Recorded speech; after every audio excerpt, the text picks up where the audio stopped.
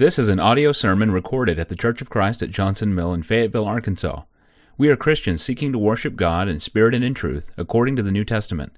Come worship with us Sunday mornings at 10:30 at 3801 Johnson Mill Boulevard.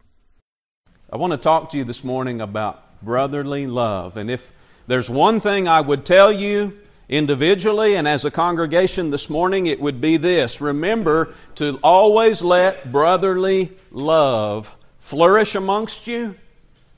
Let it guide you. Let it be the bond that brings you close together and keeps you together. And let it be the light that we are dedicated to shining forth to all those who are in the world today. I want to talk a little bit about love. There's a lot of misunderstandings and misconceptions about love in the world today. Love always starts with God. Always. Okay? The Bible says in 1 John chapter 4, verse 7, it says, "Beloved, let us love one another, for love is of God, and everyone that loveth is born of God, and knoweth God." It says, "He that loveth not knoweth not God, for God is love." God is love. And that's why I say that love always starts with God. I want to talk to you for a moment about love. Love is the greatest motivator in the hearts of men. There's a lot of different things that motivate us. A lot of different things, a lot of different emotions, a lot of different feelings which motivate us to make decisions. Fear is a great motivator. Many times we can be motivated by fear, and there's a time and a place for fearing God. We're motivated by many different things, but what I would tell you today is the greatest motivator is love. As we're going to see in this next scripture, John 3:16, love was the motivation behind God sending His Son Jesus. In John 3:16, the Bible tells us, "For God so loved the world that He gave His only begotten Son, that whosoever believeth in Him should not perish, but have everlasting life." You see, before God sent His Son, what did He do? He loved. He loved. Why did God send His Son? Would you give up your only begotten child?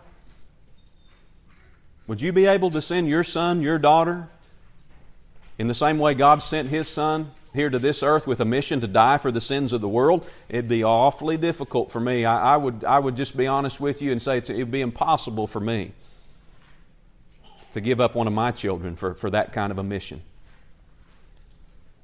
I'd have to love the world a whole lot more than I do right now to give up one of my children to die for the sins of the world. But God, before we were ever born, loved us so much that He was willing to send His Son Jesus to die for us. So you see, love is the great motivator that motivated God to send Jesus, and love is the great motivator that motivates us to accept the sacrifice of Christ, believe it and obey it, and live lives that are pleasing to God. Love is fundamental. It's part of the foundation. It should be at the heart and at the core of our faith. The greatest ingredient, the greatest motivator is love. Romans chapter 5 talks about the great love God had. Romans chapter 5 verse 6 says, "For when we were yet without strength, in due time Christ died for the ungodly. For scarcely for a righteous man will one die, yet peradventure for a good man some would even dare to die. But God commendeth His love toward us, in that while we were yet sinners, Christ died for us." And we might be willing to die for someone we deem as a good person, maybe a famous person, someone that we consider to be a great value to society, a great contributor to society. We might be willing to die for someone like that, someone who was high on our list of people who we deem good and righteous. But we weren't at the top of God's list. The Bible says when we were yet sinners, when we were at the bottom of the list, when we were at the bottom of the barrel, God saw us in our worst condition, in our worst state, and He said, "I'll send my Son to die for a lost world of sinners." That's a great love, isn't it, brothers and sisters? That's a great and mighty and tremendous love that God looked at us. He didn't see something that was great and say, "Oh yeah, I'll give my Son for that greatness of mankind." No, He saw the ungodliness. He saw the sinfulness. He saw how lost we truly were. And He sent His Son Jesus to die for us. That's love. That's a great and mighty love that God first had for us before we ever knew Him. 1 John chapter 4, verse 19, the Bible says this, we love Him. Why? Because He first loved us. A lot of people can't understand why they should love God, why they should live for God, why they should obey God. Most of the people in the world today who can't see a reason to love God really don't understand the love that God had for them first. We love God because He first loved us. He made us. He made this world. And even though man had disobeyed God many times, God still made a way for fallen man to get back to God. And it cost God the most precious and valuable possession He had, the death of His only begotten Son. Let's talk a little bit about Christ. We also need to realize that Christ loved us before we ever knew Him. In Ephesians 5:2 it says, walk in love as Christ also hath loved us and hath given Himself for an offering and a sacrifice to God for a sweet-smelling savor. Bible tells us we need to walk in love. Why? Well, not only because God loved us before we loved Him, but because Christ also loved us before we ever knew Him.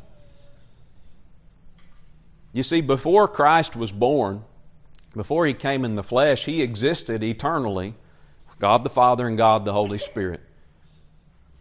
Before Christ ever came to this earth, before the Son of God ever came to this earth, He saw mankind. He saw how wicked they were. He saw how ungodly we were. He saw how lost we were. And yet He was still willing to come to this world, to live in this same world that we live in, with all of its pain, with all of its heartache, with all of its misery. Imagine how good God's Son had it there at the right hand of God the Father. He left the splendors of heaven. He left a wonderful, wonderful place. A place we long to go to. He left that wonderful place to come down here and live a life, a sacrificial life to die for us. So you see, He has shown us His love long before we ever knew Him, or long before we even had opportunity to love Him back. Revelation 1:5, the Bible says that this revelation that John received was from Jesus Christ, who is the faithful witness, the first begotten of the dead, the Prince of the kings of the earth, unto Him that loved us and washed us from our sins in His own blood. He shed that blood that washes us clean from sin when we obey the gospel in baptism. He was willingly shed that blood because why? Because He loved us. Because He loved us. What does it mean to love God? Love always starts with God. We've seen that God the Father loved us. His Son Jesus Christ loved us long before we knew the Father or the Son. What does it mean to love God? Because God has loved us so much, we ought to feel a need to reciprocate and a need to return that love back to God. There's a lot of confusion in the world about what it means to love God. We need to properly understand what the Bible teaches about loving God. And it's not complicated. It's actually very simple. If you love God, the Bible says very, very plainly that we'll keep His commandments. We'll obey Him. You know, my children love me. They love their mother. We've tried to teach them to be grateful and thankful for what they have, for the blessings of God. We've tried to teach them and train them to have a respectful attitude toward God and toward their parents. And you know, we've also tried to teach them the importance of obedience. Every parent knows the importance of teaching children obedience. And you know, it starts with gratitude, respect, and that's the foundation that you build on to train children to obey. Teach them to have a grateful heart, a respectful attitude, and obedience will come naturally, okay?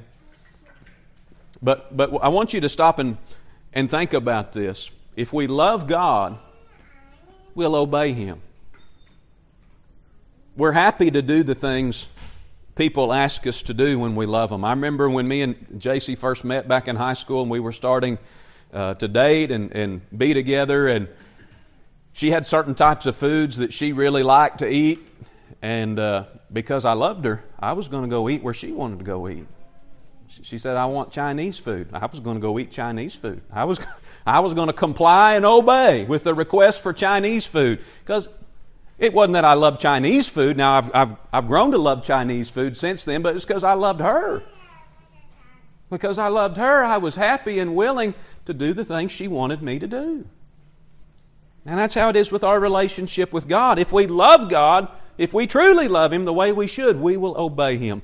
John 14 and 15, if you love me, Jesus says, keep my commandments. You love God?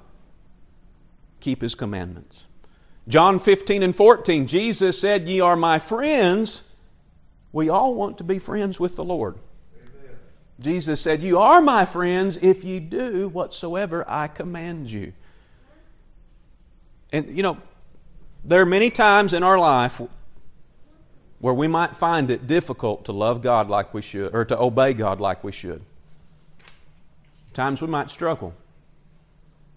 Times we might give in to temptation. If we'll go back and check our love for the Lord, many times we'll find the deficiency in our faith. Many times we'll find the faith that we need to press forward in the right pathway in the sight of God. It goes back to our love. If we really love God the way that we should, we'll obey Him. 1 John chapter 5, verse 1, whosoever believeth that Jesus is the Christ is born of God, and everyone that loveth Him that begat loveth Him also that is begotten of Him. For by this we know that we love the children of God, when we love God and keep His commandments. This is the love of God, it says in verse 3. For this is the love of God, that we keep His commandments, and His commandments are not grievous. Okay? If we love God, we'll keep His commandments. That's the first thing it means to love God. To love God, it means to keep His commandments. 1 Samuel chapter 15, verse 22 talks about the importance of obedience in the sight of God. This is an Old Testament story. You remember the prophet Samuel appeared to King Saul and told him that God wanted him to go and utterly destroy the Amalekites. Why in the world would God command Israel to destroy the Amalekites? You go back and study the history in the book of Exodus and Numbers. It was the Amalekites who were constantly invading and constantly persecuting and constantly coming and raping and pillaging and doing all kinds of hurtful things to Israel as they came up out of Egypt. There were hundreds and hundreds of thousands of Israelites who came out of Egypt, and they were on their way to the land that God had promised their forefather Abraham, Isaac, and Jacob. And many times it was the slow, the sick, the elderly, the diseased who were in the hinder parts of that caravan that moved through the desert. And it was the Amalekites who would always come and attack Israel from the rear. Attack the most vulnerable of God's people. Trouble them, persecute them. And you know, God saw that. He saw the way the Amalekites treated His people Israel. And God said, I will remember their sins against them. God's a just God, isn't He? And you know, it was several hundred years later, but God said, I still remember what the Amalekites did to my people Israel, and I'm going to reward them according to their deeds. God told Saul to go down and destroy the Amalekites, utterly destroy everything they have. You remember the story, Saul went and made war with the Amalekites, but he saved the best of the oxen. He saved King Agag alive. He didn't kill King Agag, king of the Amalekites, and he saved the best of their livestock, supposedly for a sacrifice they were going to give to God. So Saul was somewhat obedient to the commandment of God, but he was not completely obedient to the commandment of God. He obeyed the God in a lot of what God told him to do, but then there was part of what God told him to do, he was disobedient. And this is what Samuel tells King Saul after all this had happened. In 1 Samuel 15, verse 22, Samuel said, hath the Lord as delight in burnt offerings and sacrifices as in obeying the voice of the Lord? Saul said, you know, it's okay that we disobeyed God because we're going to save these livestock for a sacrifice to Him. It's okay that we didn't destroy it. We're going to give it as a sacrifice to God. See, Saul had rationalized out his disobedience, hadn't he? He had a good reason to disobey God. And this is what Samuel tells him. Do you think the Lord has as great delight in burnt offerings as in sacrifices, as in obeying the voice of the Lord? Now listen, behold, to obey is better than sacrifice. And to hearken, what's hearken mean? It means to listen. And to hearken than the fat of rams. Verse 23, for rebellion, disobedience, is as the sin of witchcraft, and stubbornness is as the iniquity of idolatry. Because thou hast rejected the word of the Lord, He, that's God, hath also rejected thee from being king. So what's the point of all this? Here's the point. If we love God, we'll do the things God has asked us to do. And when we get this idea that we've got some good reason to disobey God, or we've got something better to give God than what He's asked for, we need to stop. We need to humble ourselves. We need to remember lessons like these. What God really wants, more than our sacrifices, more than all these good things that we dream up that we're going to give to God, you know what He really wants? He just wants our obedience. He's happier with that, with our obedience. And if we love God, we need to obey Him. Ecclesiastes 12:13. Let us hear the conclusion of the whole matter. Okay, the preacher Solomon has written 12 whole chapters about life, the different aspects of life, and really how there's a lot of what we get out of life is truly in vain. A lot of it is meaningless compared to the importance of serving God and living forever with Him. Ecclesiastes 12:13, let us hear the conclusion of the whole matter. Here's how he sums up all 12 chapters of his wisdom. He says, fear God and keep His commandments. This is the whole duty of man. So simple. So simple. People want to make serving God and living for God so complicated. It's just as simple as this. Fear God. Keep His commandments. Why? Because we love Him. Why do we love Him? He first loved us. Okay, it all goes back to love. Okay, the second thing it means to love God. To love God means to love Him back and obey Him. It also means that we ought to love our fellow man. Okay? Matthew chapter 22, verse 37. This is Jesus answering a question that was posed to Him. A question was posed to Him about the greatest commandment. And in Matthew 22:37, this was Jesus' answer. Thou shalt love the Lord thy God with all thy heart, with all thy soul, with all thy mind. This is the first and great commandment. So there's the first thing we need to do. We need to love God with all our heart, with all our mind, with all our soul. Verse 39, the second, Jesus says, is like unto it. The second commandment, the second greatest commandment is like unto the first. Thou shalt love thy neighbor as thyself. If we love God, the same God who sent His Son Jesus to die for the sins of everyone in the world. That's your sin, that's my sin, that's people's sin out here who drive up and down this highway. That's the sins of our neighbors, that's the sins of our co-workers, that's the sins of our boss, the sins of our employees. The same God that we love sent His Son Jesus to die for the sins of all of them. You know what that means we need to do? If God loved all of mankind that much, if He loved you and them the same way He loved me, I need to love my fellow man. Jesus died for them just as much as He died for us.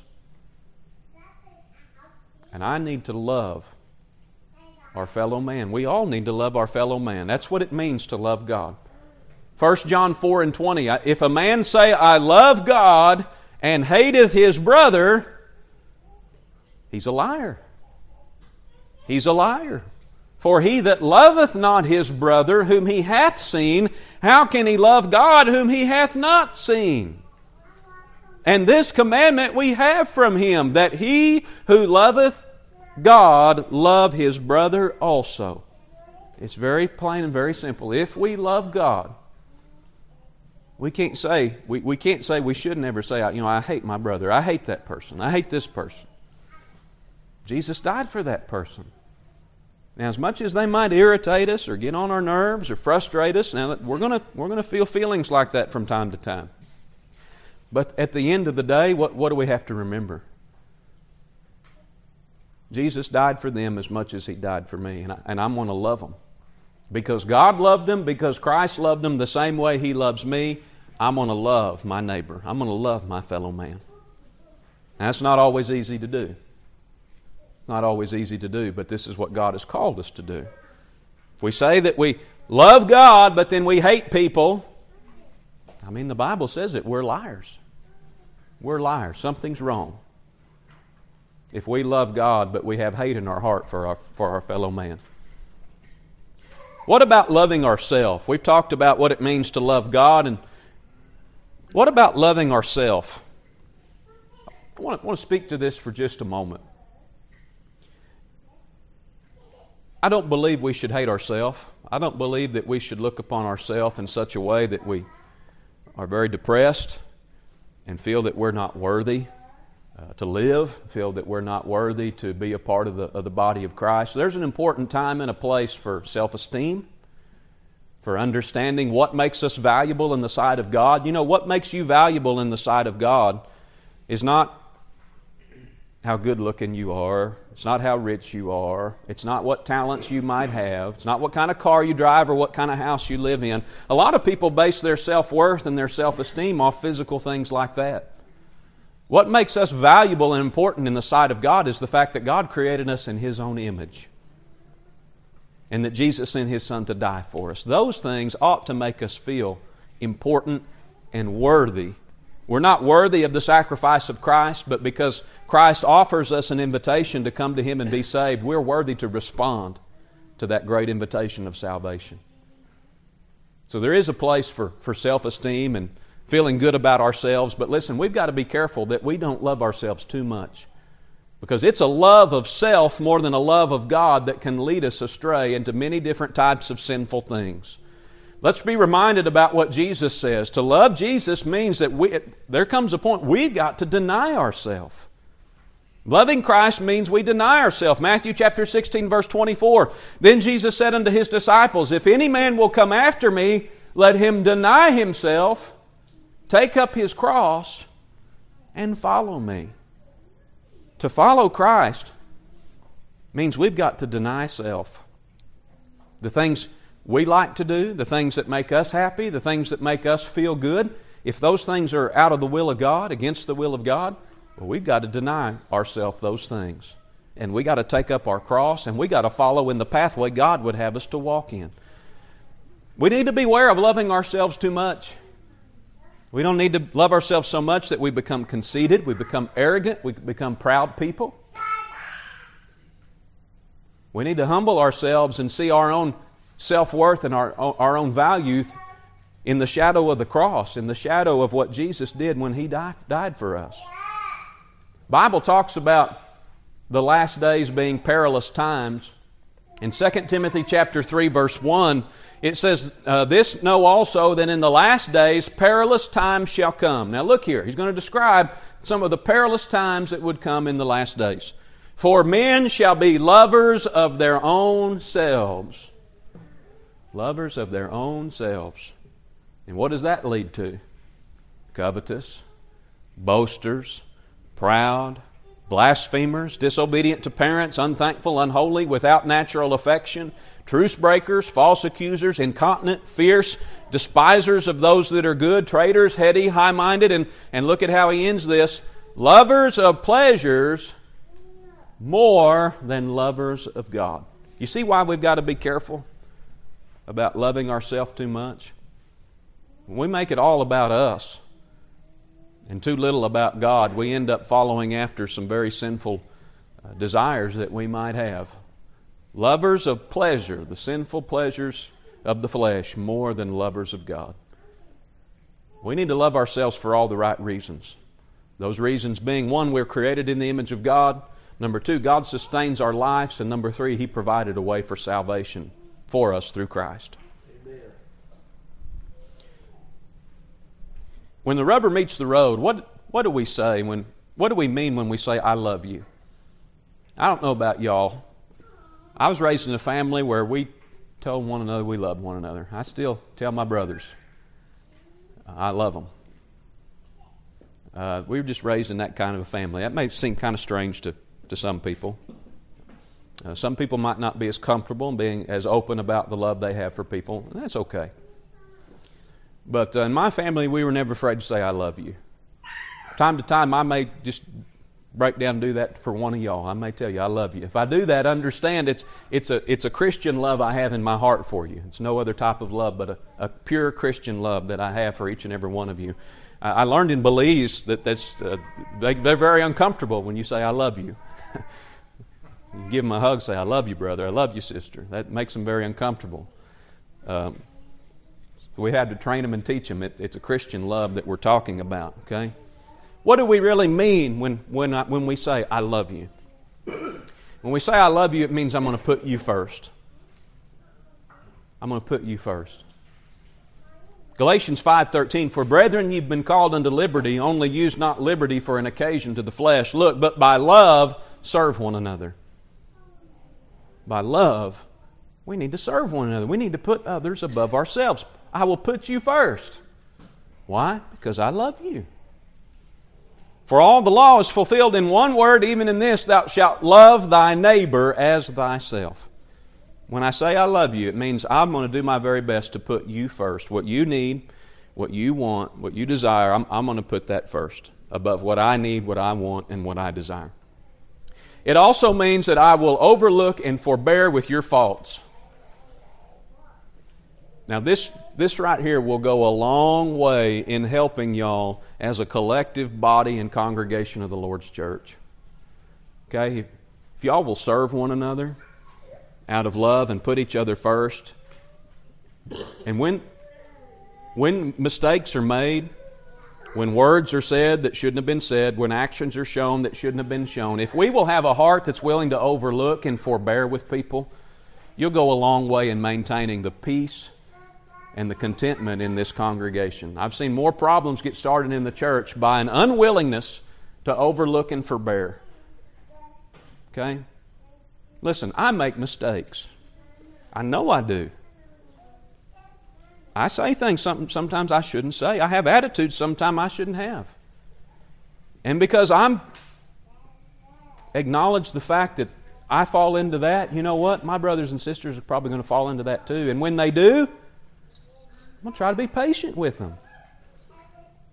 Try to overlook, try to forbear in those areas where they might be weak, where they might slip, where they might stumble. You know, that's how I want people to be with me when I mess up.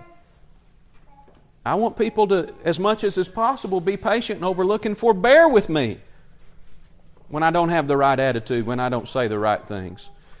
Ephesians 4:1, I therefore, the prisoner of the Lord, beseech you that you walk worthy of the vocation wherewith you are called, with all lowliness and meekness, with long-suffering, forbearing one another in love. How do we forbear with one another? We do it in love. When we love one another, it's easy for us to forbear with one another's weaknesses and shortcomings. But when we don't have the love between us that we ought to have, what do? As soon as one person steps out of the right path, oh, there he is. Look at him. He's on the wrong path. We're going to bring the hammer down on him. But when we love one another, look, we're willing to overlook and forbear with those faults that we might have from time to time. When we say I love you, it ought to mean that we will always tell one another the truth. We tell people the truth because we love them. Okay, in our culture today, in our society today, you know, telling people the truth is looked down upon. It's looked as being, you know, too close-minded, being too direct. It's sort of off limits anymore, it seems like, in our culture today to set a person down and say, listen, I want to tell you the truth about this. I want to tell you the truth about what you believe. I want to tell you the truth about the way you're behaving, the way you're living. But folks, people need the truth.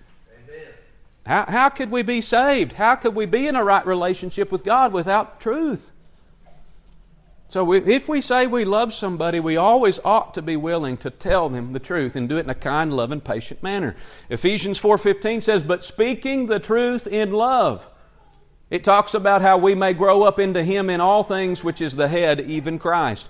We need to always maintain an atmosphere, an environment in this congregation where you can speak the truth in love to one another whenever that is needed.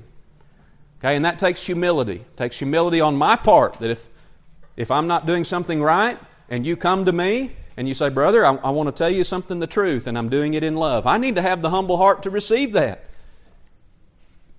And if it's you that has to be the one who goes to somebody and has to be telling them the truth about something, you need to go in humility and go in meekness, speaking the truth in love. If we'll do this one with another and be honest about this and be humble about it, it'll prevent so many different problems that oftentimes come in and oftentimes divide us and push us away from one another. We got to tell the truth in love. Proverbs 27:5 says, open rebuke is better than secret love. Faithful are the wounds of a friend, but the kisses of an enemy are deceitful. Faithful are the wounds of a friend. There may be times you've got something to tell me that hurts me. Hurts me. But if it's the truth, then that's what I need. You know, it may hurt me, but if it's the truth, I know that you're my friend. If all you ever do is come and tell me how good I am, and there's never anything James does wrong, he's just, if that's all it ever is, if it's just, what's it say about the kisses of an enemy? The enemy's the one you got to worry about, always wanting to pat you on the back and tell you how good everything is. Right? That could be the enemy. A friend will tell you the truth when you need to know it. Aren't you thankful for people in your life that have told you the truth in love when you needed to know it? There have been many times that I was outside the truth. I wasn't in line with the truth. I needed to know some truth I hadn't known before, and people come into my life and showed it to me in love. I'm thankful for that. When we say I love you, it ought to mean that we won't let each other turn away from God. We need to hold one another accountable. You need to hold me accountable. I need to hold you accountable. We ought not let one another turn away from God. James 5:19, brethren, if any of you do err from the truth, and one convert him, let him know that he which converteth the sinner from the error of his way shall save a soul from death and shall hide a multitude of sins. If I see my brother and he's going away from the truth, he's in the path of error, he's in the path of sin, I don't want him to go that way. I love him. I want to try to get him back. Let's go get him back. Let's get him back on the right path.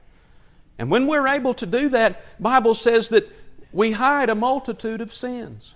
We're taking part in a process that hides the multitude of sins. If we can reach out in love and help people stay on the right track and not let them turn away from God, that's what true love is. Is it loving to watch a person get off on the wrong track and just wave goodbye at them as they walk away? That's not love. To see somebody maybe walking, down a sidewalk on their cell phone and they're distracted and there's an open manhole right in their path and they're about to step off into that manhole. Is it loving for us to just stand back and get our cell phone out and start videoing? And that's not love. Love is, stop, let me help you, let me show you. You're in danger, right? Speaking the truth in love to people, okay? Not letting people turn away from God. 1 Peter 4:8, above all things have fervent charity among yourselves, for charity shall cover a multitude of sins. If we'll love one another like we should, it'll cover so many sins and it'll take care of so many different problems that we're apt to have with one another from time to time. Love and charity covers over all of those things. When I say I love you, it means that I'm always going to be willing to try to forgive and forget. Okay, there's a place for overlooking and forbearing with one another's weaknesses. There's also a place for forgiving people who trespass against us and then putting those trespasses in the past. Okay? We ought to be willing to forgive and forget. Ephesians chapter 4, verse 31, let all bitterness and wrath and anger and clamor and evil speaking be put away from you with all malice. And look at 32, be ye kind one to another, tender-hearted, forgiving one another, even as God for Christ's sake hath forgiven you. We need to put away all of these things in verse 31 and be kind and tender-hearted. We need to be willing to forgive one another in the same way and for the same reason that Christ has forgiven us of so much. In Luke chapter 23, verse 33, I want you to see the example of forgiveness that Christ set for us. In Luke 23, this is the chapter that talks about the crucifixion of Jesus. And I want you to think about what mankind has done to the Son of Man. They spit on Him. They blasphemed Him. They beat Him. They slapped Him. They put a crown of thorns on His head. They scourged Him. They put Him on a cross and hung Him up between heaven and earth. And after all of that, I want you to look at the example that Jesus sets for us as He's hanging on a cross and dying. Luke 23:33, and when they were come to the place which is called Calvary, there they crucified Him and the malefactors, one on the right hand, the other on the left. Then said Jesus, what would you have said? What would you have said to all those people who'd done all those terrible things to you? I know what I might like to say to them. What did Jesus say?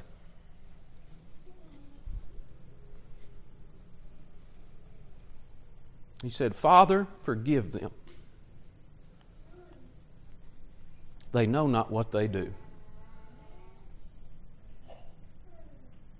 Jesus sets the bar very, very high, right here.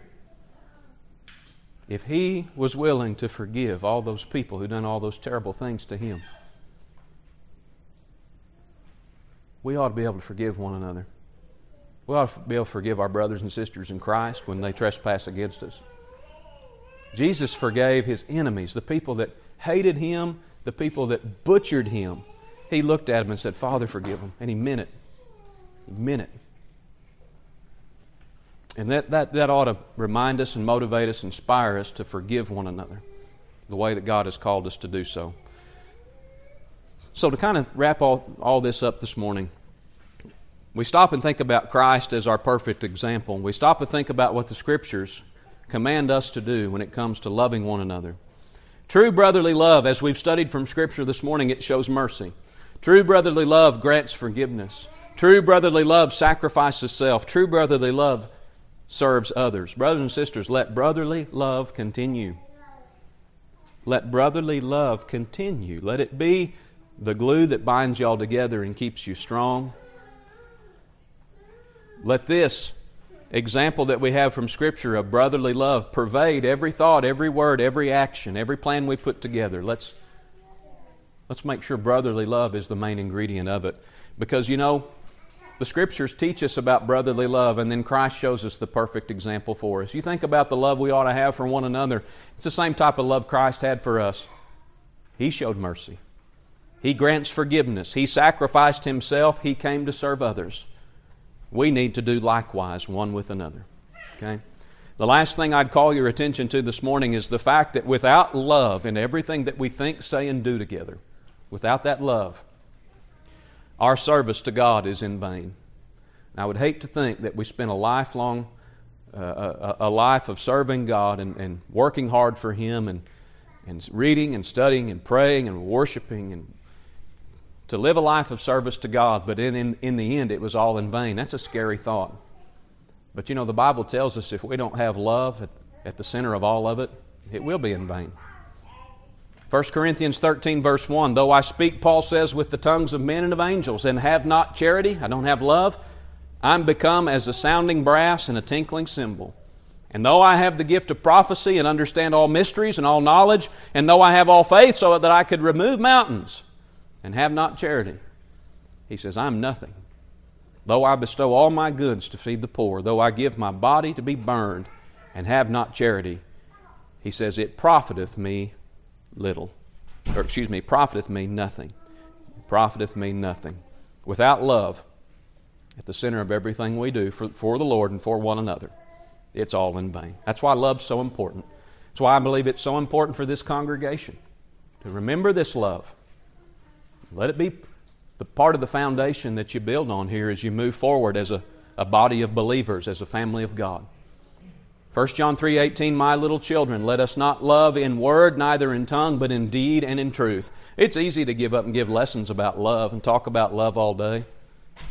Scriptures are very, very plain about it.